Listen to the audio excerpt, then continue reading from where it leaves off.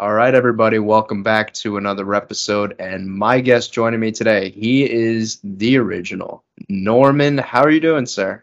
I'm doing good, Mr. Mike. How's it going? How's everybody that's watching involved? Hello, I'm here. You got Feels me. like a it feels like a long time no see, right? Right. Yeah. It was really good to actually meet you in person, which was really nice. Mr. John Brennan, want to thank him for putting that together, and you got to meet Glenn also.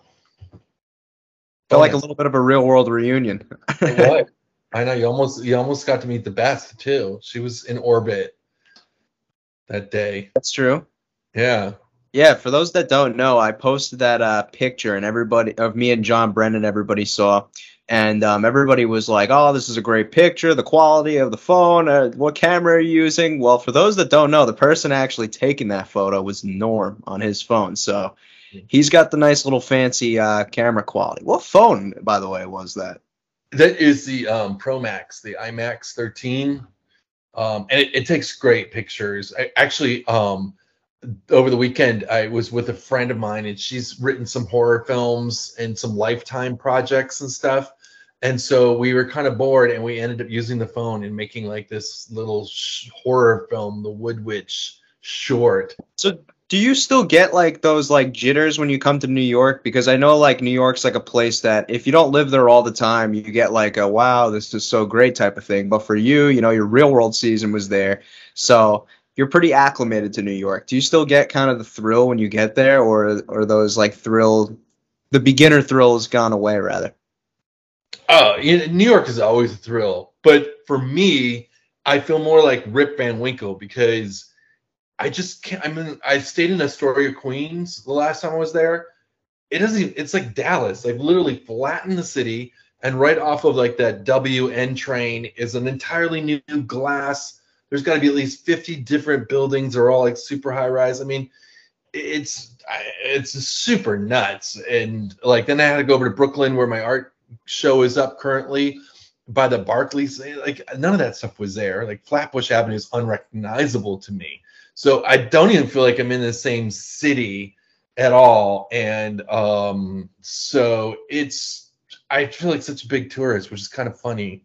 I feel like when my parents would drop me off at college and and they'd be wandering around looking at all the buildings and, oh, let's do this site, let's go here and there and all that stuff. And now I'm one of those people. And um Yeah, I remember when we were going to the library. That's like a pretty touristy spot.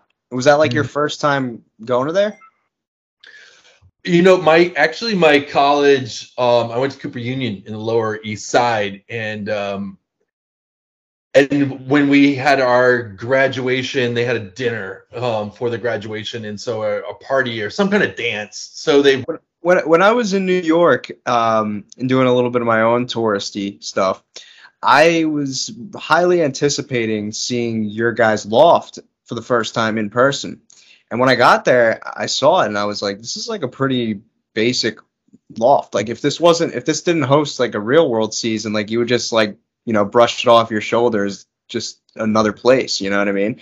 And I guess that like speaks volumes to like the true guinea pig experiment that you guys were, because like nobody knew what they were signing up for at the time. Whereas like you guys laid the foundation for future seasons to be pretty much put into like all these like luxury houses and like mansions and stuff. Yeah. So did you actually get to go inside the loft, or you just looked at the outside? I looked at the outside. Because yeah, I know they have a lot of construction going on, and of course, New York can kind of brag for some of the most expensive real estate in the world. So even to get something like that, it's pretty.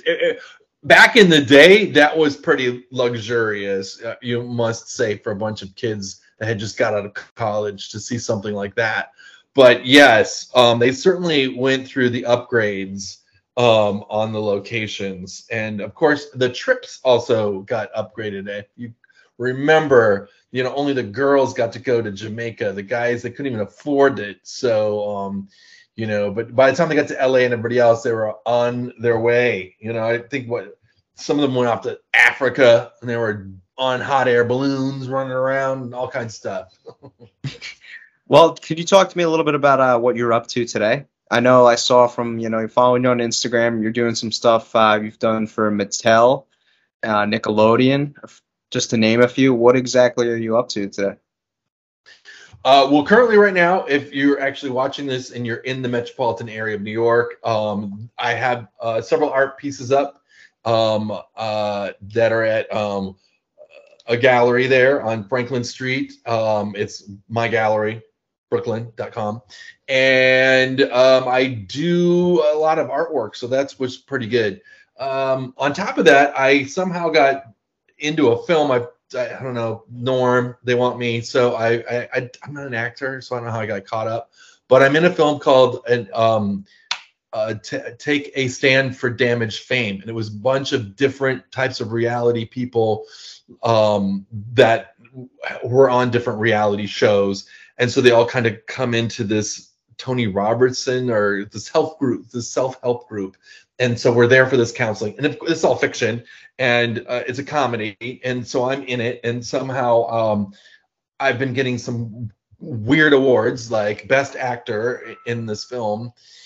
And so that film is out. I'm going to be going down to Lafayette, Louisiana. It's going to be there, but it's been like all over the world. It's been like in Sicily, and it's been in Germany and Spain, and it's been all over Texas. It's been everywhere in short comedy film festivals. So now it's down to this Iberia Film Festival coming up in Lafayette. So the director just called me and said, "Hey, come on down. We're going to fly you down there."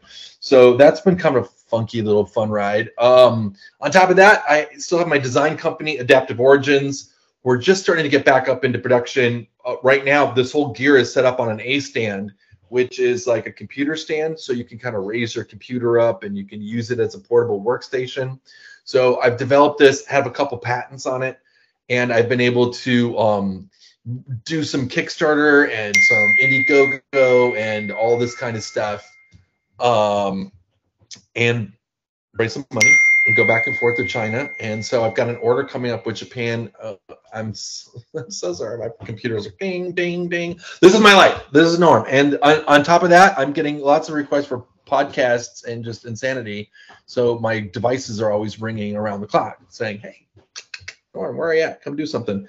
Yeah, since the COVID, a lot of stuff kind of shut down. I worked on an independent film as an art director, and those companies that you mentioned, I did art direction for their commercials and their films and such. So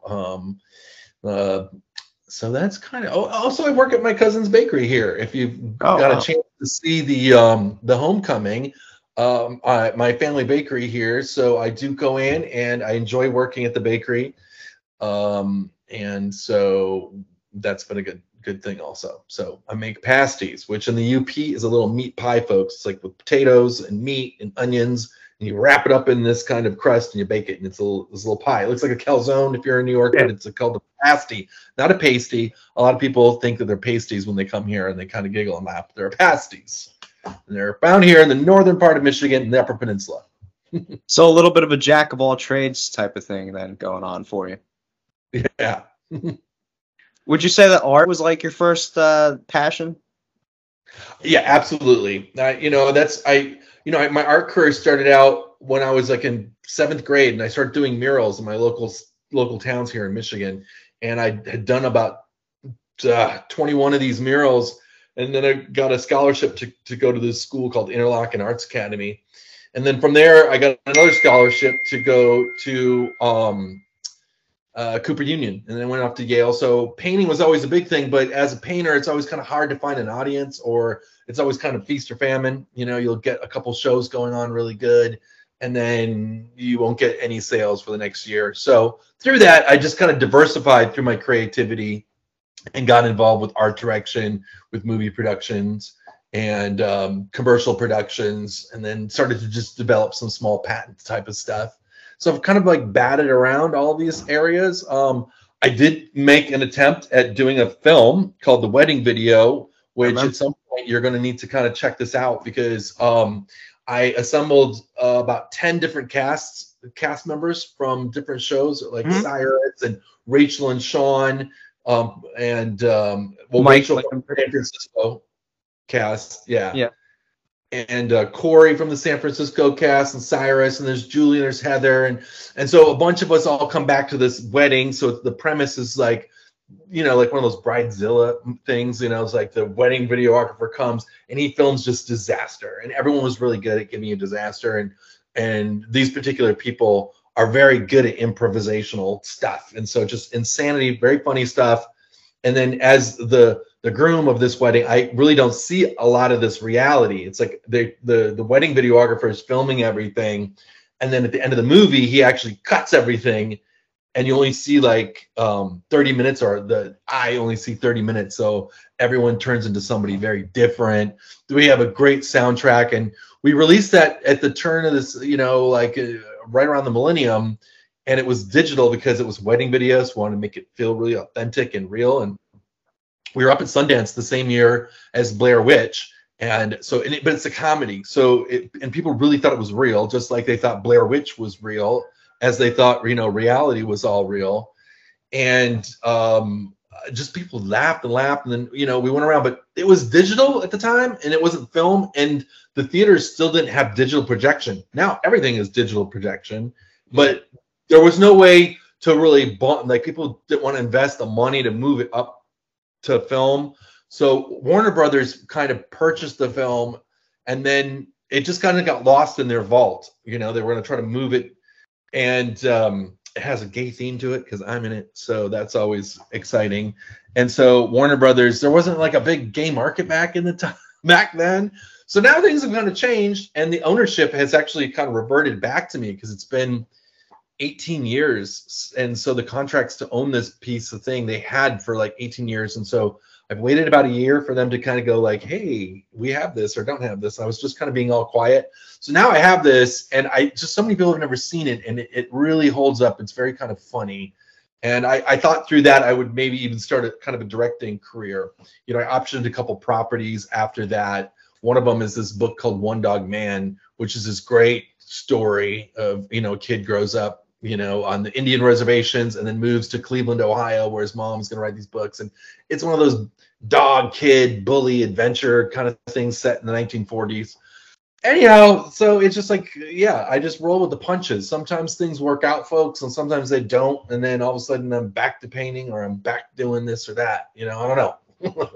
So you're thinking about doing something with the wedding video and potentially putting it out? I certainly am. I think this is so ideal for, like, you know, like Paramount and everybody, because they know the people, they know the market, they know, you know, what they could do. I mean, it's, you know, they're gonna, and the performances are just insane. Heather B is just super, super funny. So, you know, I'm certainly looking to see if I can find a door over there that can open and put some people in a room, just say, hey, look, watch it, you know, everything, you know, if no one laughs here in the first like 5 minutes, you know, then don't call me back. But I dare you, you cannot. And it was thunderous laughs. I mean, we would go from film festival to film festival, and it was so funny because at the time people weren't really hip on the real world. They were kind of like disgusted the idea of like now real world reality people were making independent films. They're getting into places like Sundance, and so a lot of film festivals were not kind of letting our movie in because they thought it was a wedding video, because they didn't get the whole Spinal Tap kind of, you know, farcical of this whole thing. And then they would write back from a lot of these film festivals that rejected us, like, we're so sorry, this actually is a real film, and, you know, and all this good stuff, and would you please come back to our film festival next year? And then places like in Australia ran it, like Sydney, Australia, and some other foreign places, and we won awards. They didn't even have Real World, or they weren't even watching it. So it just was funny on its own content. So that's kind of nice. So it is an absolute gem. And it's so interesting because I just came to New York for Rachel's daughter's wedding, and Rachel's daughter is kind of in it because Rachel is pregnant during this movie, and now here her daughter is just getting married, and her daughter asked me, she's like, you know what I want, Norm, for my wedding present is you know, I want that movie that my mom and dad are in. I said, well, you're in it too, actually. Your mom's like 8 months pregnant. It's full circle moment. I know. And I just said, absolutely. So I'm going to certainly kind of get that out. I'll have to send you some teasers or definitely the trailer on it and let you know what's going on. And maybe you'll have me come back if we can figure a way. Because, you know, if I, you know, it just seems like if I just drop it onto YouTube, which I could do now, it would just get lost. I mean, there's just, it's always kind of like hit or miss. Sometimes I put something on my Instagram and, I got like several thousand people following me and there'll be like 1,000 people have seen it. And the next day I'll put something up and there's only like 9 people see something. It's so hit or miss on how to gauge an audience. But I really think that if it's put in the right place, I think the news is going to come around it. And I think people are going to be pretty satisfied with it. And, talking about it, because I can't stop talking about it. Sorry. We played at the Indiana Film Festival. Okay. And this was in Indianapolis. Well, they lost their minds and they ended up doing a play. So these people literally redid a whole play. And each year they would do a play of the movie. Like that's the wedding. These people. I don't know these people. These people literally lost their minds and they fell so in love with it that they did a stage play and they would keep doing the stage play of this movie in this little town somewhere. I'm like, what? Well, Indianapolis is kind of a big place, but we couldn't believe it. So, we did come in like 2 years afterwards and we were gobsmacked that these people were like, one was a wedding planner. They literally it connected to them. So that was so funny. And we did play at the Houston World Fest. And we were at the Rice University there, and they didn't expect this. Like all of a sudden, the real world, I was doing like gauntlet challenges at that time because it was like early 2000s and stuff. So I got reconnected to the audience that way. And all of a sudden, the film festival was just overwhelmed. Like they had all these other films playing in their film festival, and all of a sudden, they didn't expect all these people wanted to see this film. And they all thought it was like really real. Like they just like Blair Witch, like, oh my God, Julie's working in a pizza restaurant. This has happened. And all these things have gone on, and still to this day, Sean plays my cousin, but people are now confused and they're thinking Sean Duffy from the Boston cast is my cousin. And it's because this movie, it's like we played with fiction and reality, and Sean's not my cousin, but he plays my cousin on this thing. And so they had to schedule a whole other day because so many people were freaking out, like in the parking lot, they couldn't get a chance to see this movie at Rice University. So I called, that's when I called this guy at Warner Brothers, and I just paid for his flight. I said, you just have to come and see this. I know that this doesn't make sense, but these people are like lining up and they're showing up at these film festivals, and they lose their minds. Like if you just go inside and watch this thing, you're not going to be able to like breathe. I mean, I'm telling you, Heather B is like, she's genius in this production. So I was really hoping that someone would see such talent that she has, So anyway, it's funny. There, a lot about the wedding video. Oh. Yeah.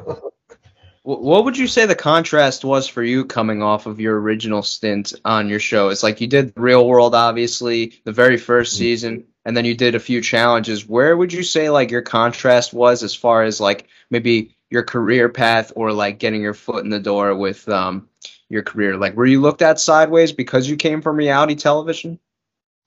Oh gosh, that's like a loaded question, and let's go down the bummer path for a moment here, folks. Oh, it's so sad. And anyhow, I was looked at kind of sideways, but like kind of with a pink stink. I mean, there weren't very many like openly gay people. In fact, there was zero going on in like television, and so that was really hard to swallow. Was that more than anything? Like people would reach out to me, like the people that developed Conan O'Brien. Like I was supposed to be Conan O'Brien back in the day. Like that was gonna be the new talk show dude. And so they saw, oh, we want MTV talent. We need MTV talent. Like that's when you wanted to go to the talent pool for young and all this demographics. You ran there. You got like a Pauly Shore. You got this person. You got that person. You went in there.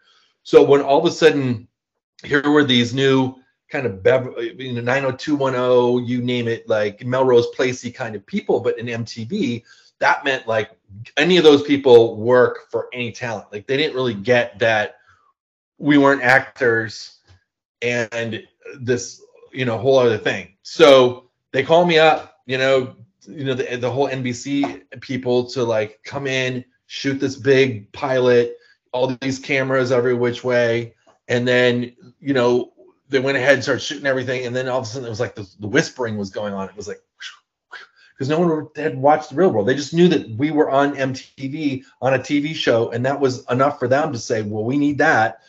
Gay wasn't around then. So all of a sudden when they find out, like, wait, but we have the gay one that we're doing stuff with, it was like, dun, dun, dun, dun, ah. So I was always kind of politely dismissed. So it was a good 5 years, 7 years. In fact, it went on almost up to making this wedding video where there wasn't really a home for me in that way.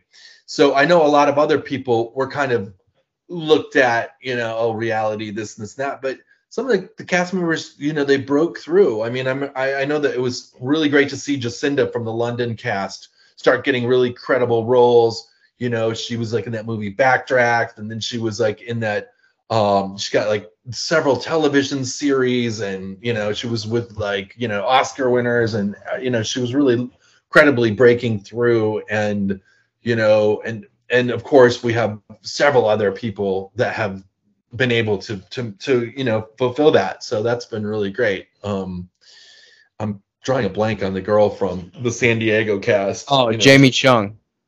Jamie, yes, she's great. Oh my god, I love that. I don't know if you ever saw the movie Sucker Punch, but that's one of my favorite movies. She was in Grown Ups as well. Oh yeah, oh so great. Yeah, so yeah, so I know, but I'm around. I look good, so there you have it. Who knows? This could be my year. So did you not have like a good reception coming off the show, or was it like a fine line, maybe happy medium? Like some people like enjoyed you and maybe some didn't, or how would you say that it was for you? I mean, the public was always really supportive, at least the ones that like, wow, you've changed something. And I think that's even more important than I don't know, getting some big award, was actually socially helping change something, and helping other people, through this process, that people could identify themselves with me and my cast, and then they could say, there's someone out there like me, and it's in the public in a very cool setting, like an MTV setting. So that helped people all over the place, and it gave them a lot of confidence. So that in turn was really super awesome. But yeah, there definitely was it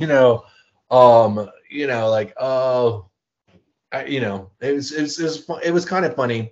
I was working on a job early on when I moved to Hollywood. The same thing kind of came down with like working on Talk Soup. I was going to be on Talk Soup, but it always came down to the same answer. It's like, I don't think we can really fly with a gay person. We're not going to have the sponsorship. They just weren't ready. So then I said, well, I want to work behind the scenes anyway, so let's go. And I would be working with a group of guys, and they were kind of funny because they're just kind of frat guys. I'm kind of a frat guy. And everybody would kind of staring at them because they were gay by association. But they always like hung out with me, and they're really great. And they're still like my best mates, they're straight and stuff, but they always would giggle because I was the rainbow flag. I was like, everyone could know who I was in public, but if you were around me, then immediately you had to be gay too. So they would, at first they didn't know why everybody was always checking them out and stuff. And then they would laugh about it a lot. So they were like, oh God, Norm, we're gay by association. So that went on, definitely for the first decade or so. I would say that maybe you were like, in a way, a stepping stone for other future cast members that were gay to come forward as being gay, like on TV, because you did it, Oh, absolutely. And I get that a lot of great accolades from some of the other cast members, and Danny in particular. I just did an event with him in the New Orleans season, and I didn't know to the extent, he was much younger. He was probably like in middle school or something when I was in college, when he was watching the show, and it really had an impact on him. And so that was a good thing. And even up with like, I knew Pedro just briefly. I mean, he passed away by the end of that summer. So I met him when the show was airing, and it was just great to see that there was a community that could actually now hear something with, you know, that really was problematic in the community, and now that there was an audience to actually give a little more sympathy, you would say, and it really propelled, you know, San Francisco into the stratosphere. I think, you know, that became one of the highest rated seasons of any of the Real Worlds. Did you like the way you were portrayed on the show? Because I believe I saw an article that said that they tried to kind of typecast you as like bisexual.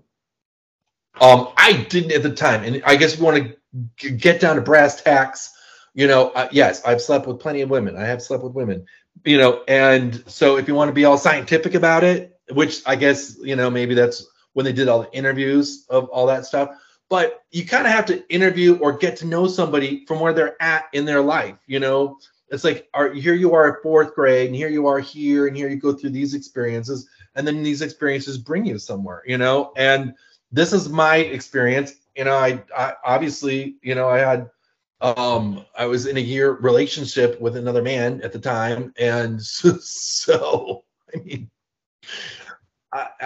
so it was kind of frustrating for me a little bit. And I think a lot of people who knew me, like, going, what are you trying to do? Like, and it's hard because there was so little representation, and it's really unfair to put everything on one person. Like, I'm not a lesbian or transgender, and the whole community just kind of dumping everything on me. So at the same time, you know, I was getting and most of the flack that was coming in, it wasn't even in the straight community, was just like anything was so great and satisfying and confirmational to hear. But you know, it was really the trouble I was having was like the gay community, because they had been suffered and so marginalized and didn't have anybody, and all of a sudden this is what just showed up, and they're like, here it is again, you know, no one can actually just come out and blah blah blah, you know. I'm like, I said, I don't have control over the edit, you know, they film me, I don't have control over this. And so that was a little frustrating. And I think it really stuck with the early form of the gay community, because they really haven't, those people that run everything and approve everything and give you an award for everything, they've really not ever, you know, looked at me other than a disaster for them. So I've not really been much of anything for them. What was it about you, like, on the show that they chalked up to be like a disaster or maybe like a misrepresentation?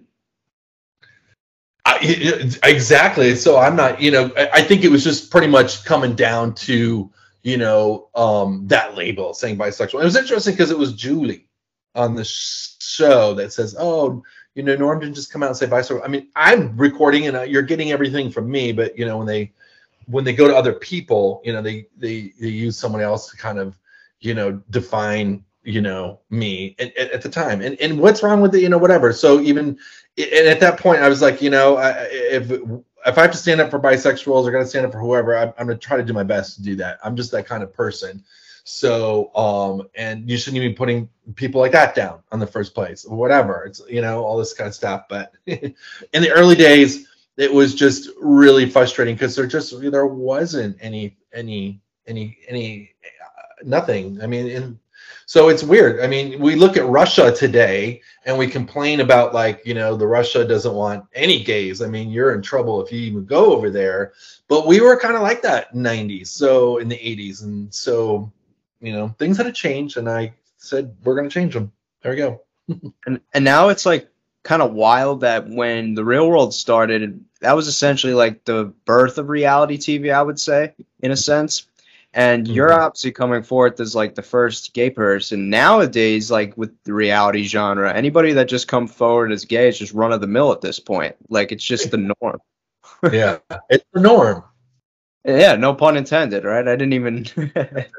Yeah, it's the norm. It's like that with like every movie or TV show. I wait for that shoe to drop. You know, I love Stranger Things. You watch that Stranger Things show? Yep. Of course, now there's like a lesbian relationship going on in there. She's just like, oh, you know, if you're up, I'm sorry, spoiler alert, if you're not up to season 4 or whatever, or even to season 3, but you know, the gal that works in the video stuff and the ice cream shop and the pretzel place, you know, she's, you know, all of a sudden they got I mean, they wouldn't even touch a subject like that in 1980 on anything, you know. Now all of a sudden, we've kind of re-added this in there, which is nice. I mean, it's good to see, and it's good for all the kids to see that there's a place and you know, a voice. I mean, I don't know. We've been the punching bags for so long. Yeah. Well, I've been saying actually like for quite some time now that like it doesn't feel like reality, the genre, is quite where it once was anymore. And that's like bound to happen as far as like with the shift due to like the times we're currently in. Like it's a very social media heavy thing. So where like things start to become less authentic and like the genre just shifts. But I will say though, with coming out of the 3 homecomings that we've had so far, those somehow seem to exceed like the notion currently of like reality not being what it once was, because I felt like those homecomings took us back to those roots of like just people sitting around a living room and having conversations.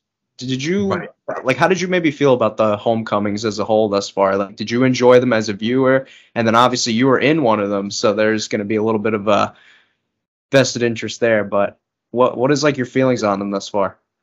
Absolutely. I mean, you know, the unique thing about The Real World as very different than the other reality shows that are out there, and which is the most interesting, smallest thing, is that the cast members are driving the narrative of the stories rather than, you know, you've got Big Brother, which has got a big carrot dangling, and then you get reality aspects around it, you know?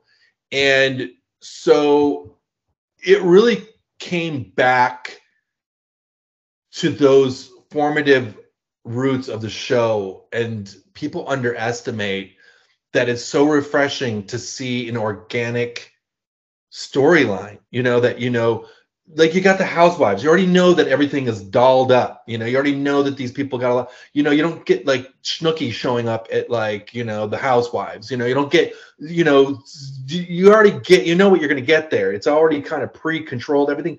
Most reality shows, no matter how they are, they're already controlled, even the Bachelorettes and all that kind of crap. I mean, all of these things are, yeah, they're providing new stuff and new storylines and la da da da da.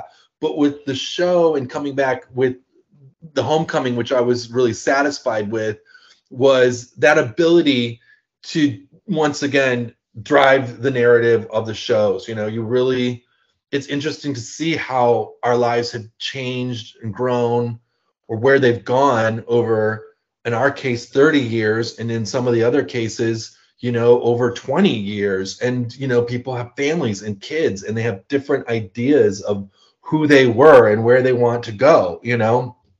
And that kind of television viewing and watching is pretty rewarding when it's not being, you know, when it's actually being driven by, you know, like the people are driving the event, rather than here's some producers and now we're going to go in there and get crazy. I mean, they really kind of backed off even further and allowed us to kind of interact, because they knew like this is going to be interesting. It's interesting to see how people's attitudes have changed over the years. You know, how people are coming to solve a problem over the years. And then these friendships that, you know, people have endured and connected with for a very long time. And so all of that really came together. The interesting thing is they always were nervous about putting us back in, because there's that idea like, oh, if they know cameras around, things aren't going to be real, and, you know, all that kind of stuff. You know, they're always trying to sell you like, how real could it be if there's cameras around? But you have a life, and yes, I know about the cameras and I know about these people, and you kind of just we know this so well that we kind of just move into it. You know, we're able to move into our storylines. We could kind of anticipate the worst and the best of editing. Like I could go to this knowing I'm going to say everything that I always say. They're going to like it or not like it. Surprisingly, they kept a lot of it. And they kept a lot of the criticism to themselves, you know. And I thought that was like a big boy part of the production for the, you know, the producers to come on and for me to kind of question, you know, some of these things that I felt like, you know, I was misrepresented, or you didn't have enough time, and have them kind of like explain to the public themselves, you know, like we only had 22 minutes, or we, you know, Eric Nies was just too hot. We don't really care about you. Whatever it was, they were able to come back, you know, and bring that to you. But regardless, it was still, coming back with all of those people, it was super fascinating to watch. I mean, I thought I couldn't even watch the LA season. It just really, when it aired, I was just too personal to the show. I didn't know what had happened. The whole gay thing was like, we don't gays around anyway, so blah blah blah.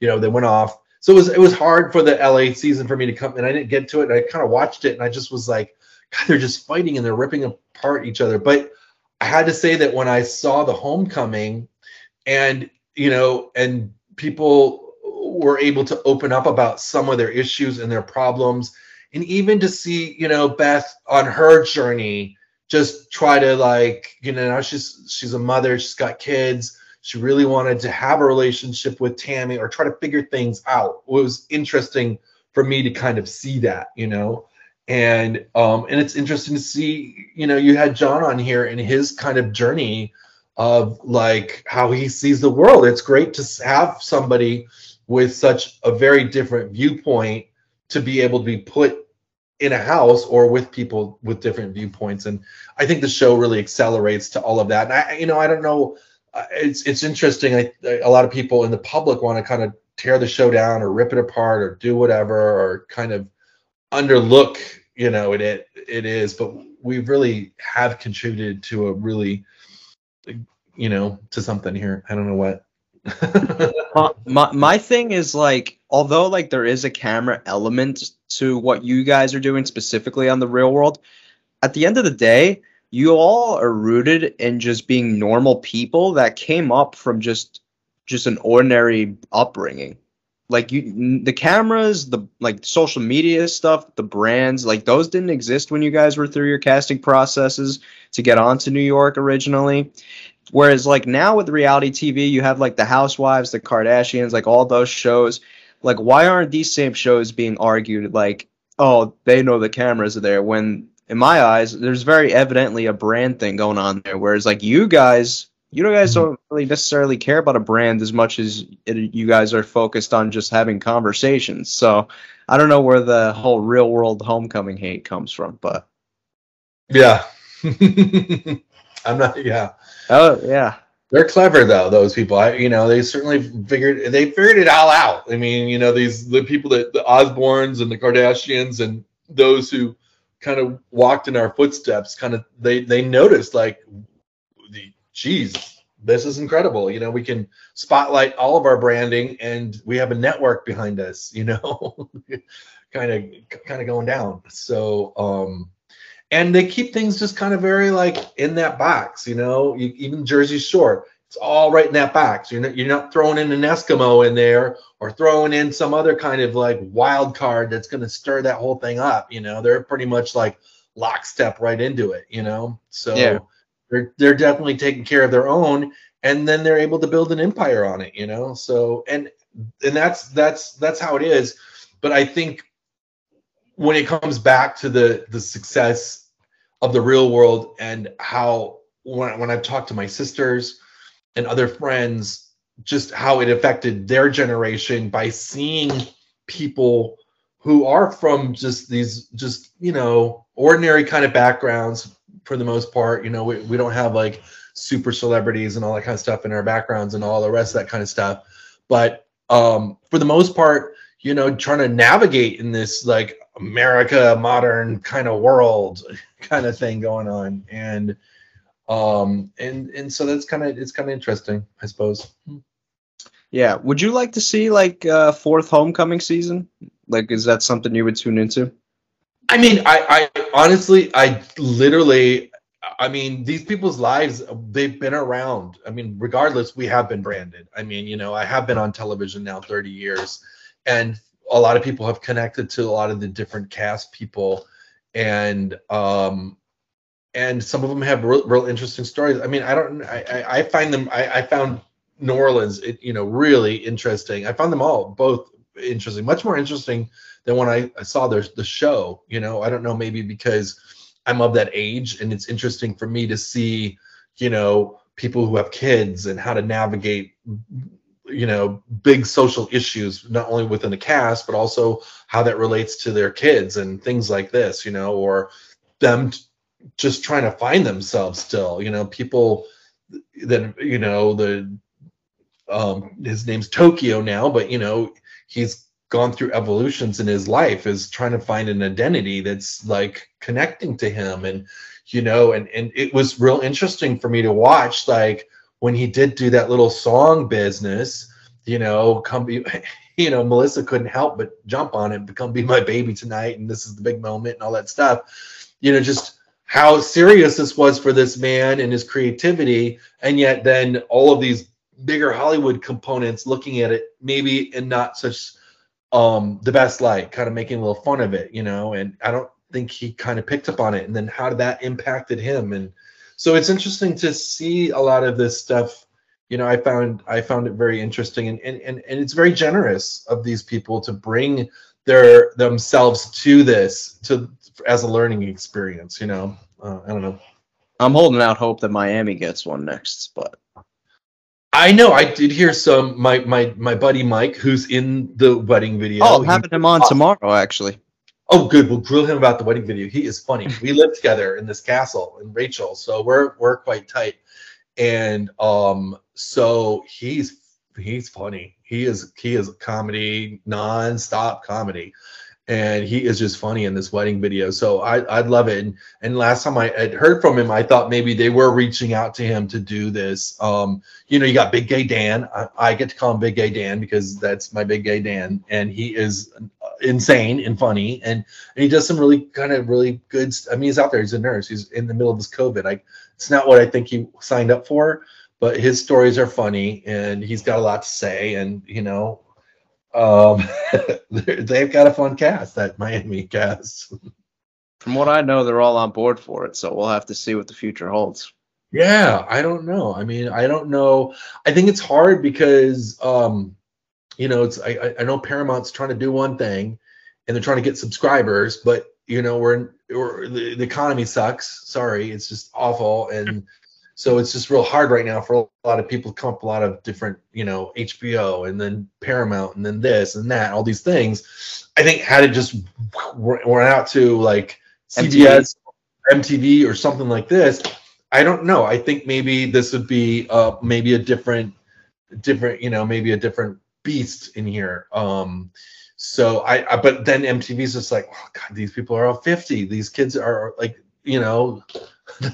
people watching them, I don't mean anything to them. It's like, it'd be like me watching, I don't know, Ricky Nelson or someone from the 50s, 1950s. Yeah. It's like, it wouldn't make any sense to me. I totally get it. So maybe the demographics, but I don't know, VH1's pretty hip or something, or with an age demographic. I don't know. But I think if there was like a hypothetical, like I think it was Wednesday, right? If there was like an every Wednesday, like designated time, like weekly thing, right? I think you would see like a spike in the ratings. Like if you just said every Wednesday, 8:00 Eastern on MTV, like the network, I think you would see a spike. But because like, all this new streaming services, everybody's getting pulled in like 50 different directions. So now like that probably plays a part. It does. Absolutely. And I these networks, you kind of feel for them because there's always a new network going on. I mean, I got this Roku TV thing, and all of a sudden there's all these Roku channels and all these other crazy Crackle and Schmackle and all these things. I mean, every time I turn around, there's like. In all fairness, I have a Roku as well, and I quite enjoy it. So, in all fairness, but no, I don't poo anything down. I just see the landscape of competition, and how difficult it is, and it's nice that you've been able to spotlight and bring some attention to our little shows here, and have some of the cast members come and spill their guts. Did you like your time on the challenges?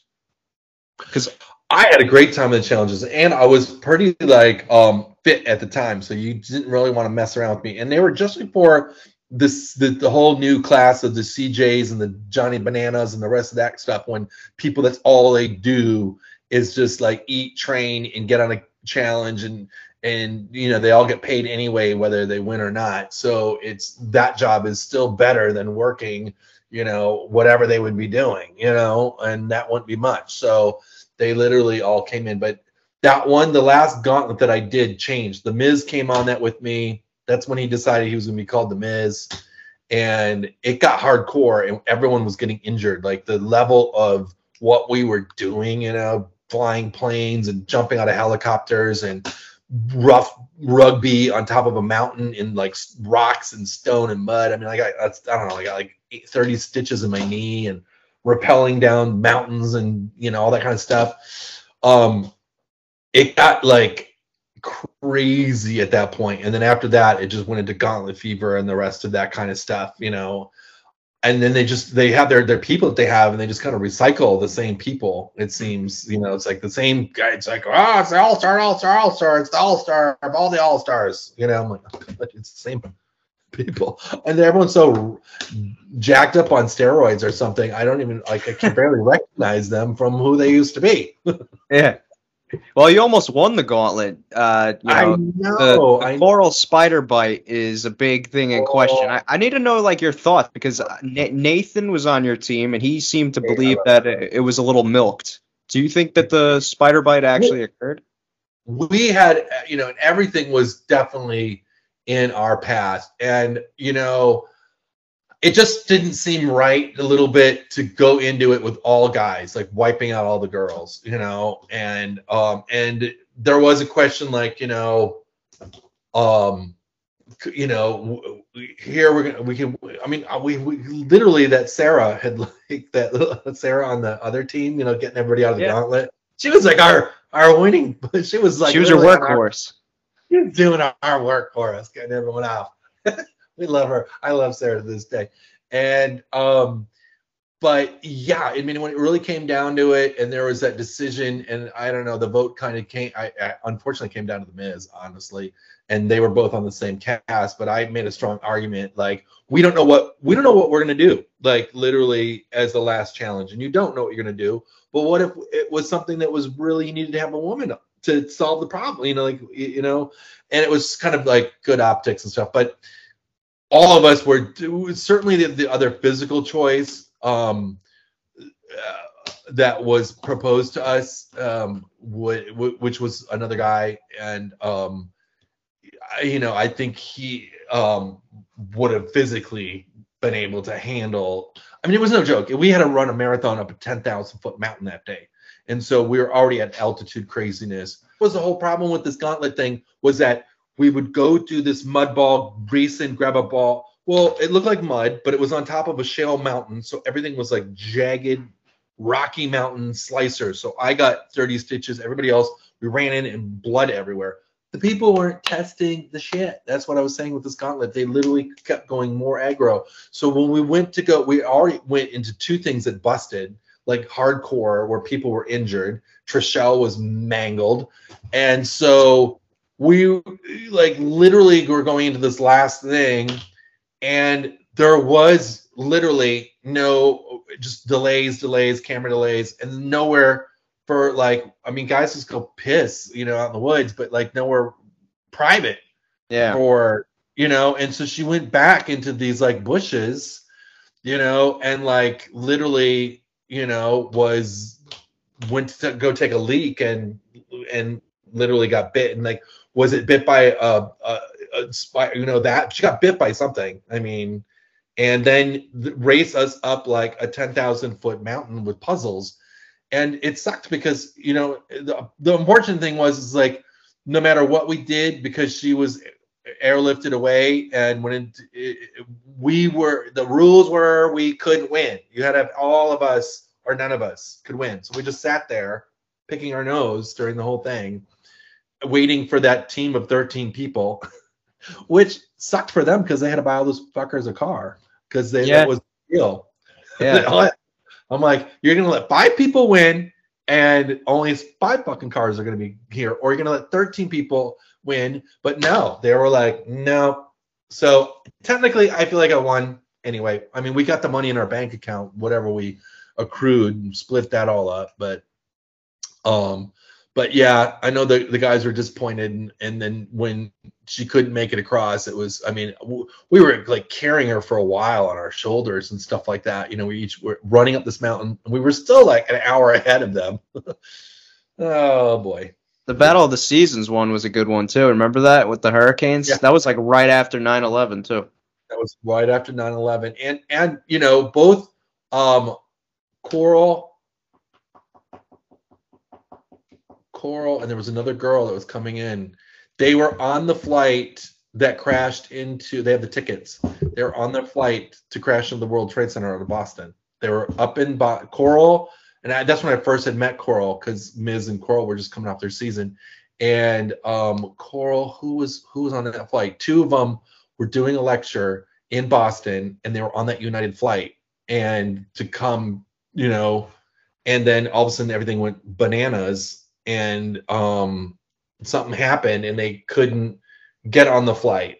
You know, something happened. They were supposed to be on that flight to come to the West Coast or whatever. I think it slammed into the World Trade Center, but they were on that United flight leaving Boston, and both of them didn't make it because of this whole show was going down and everything.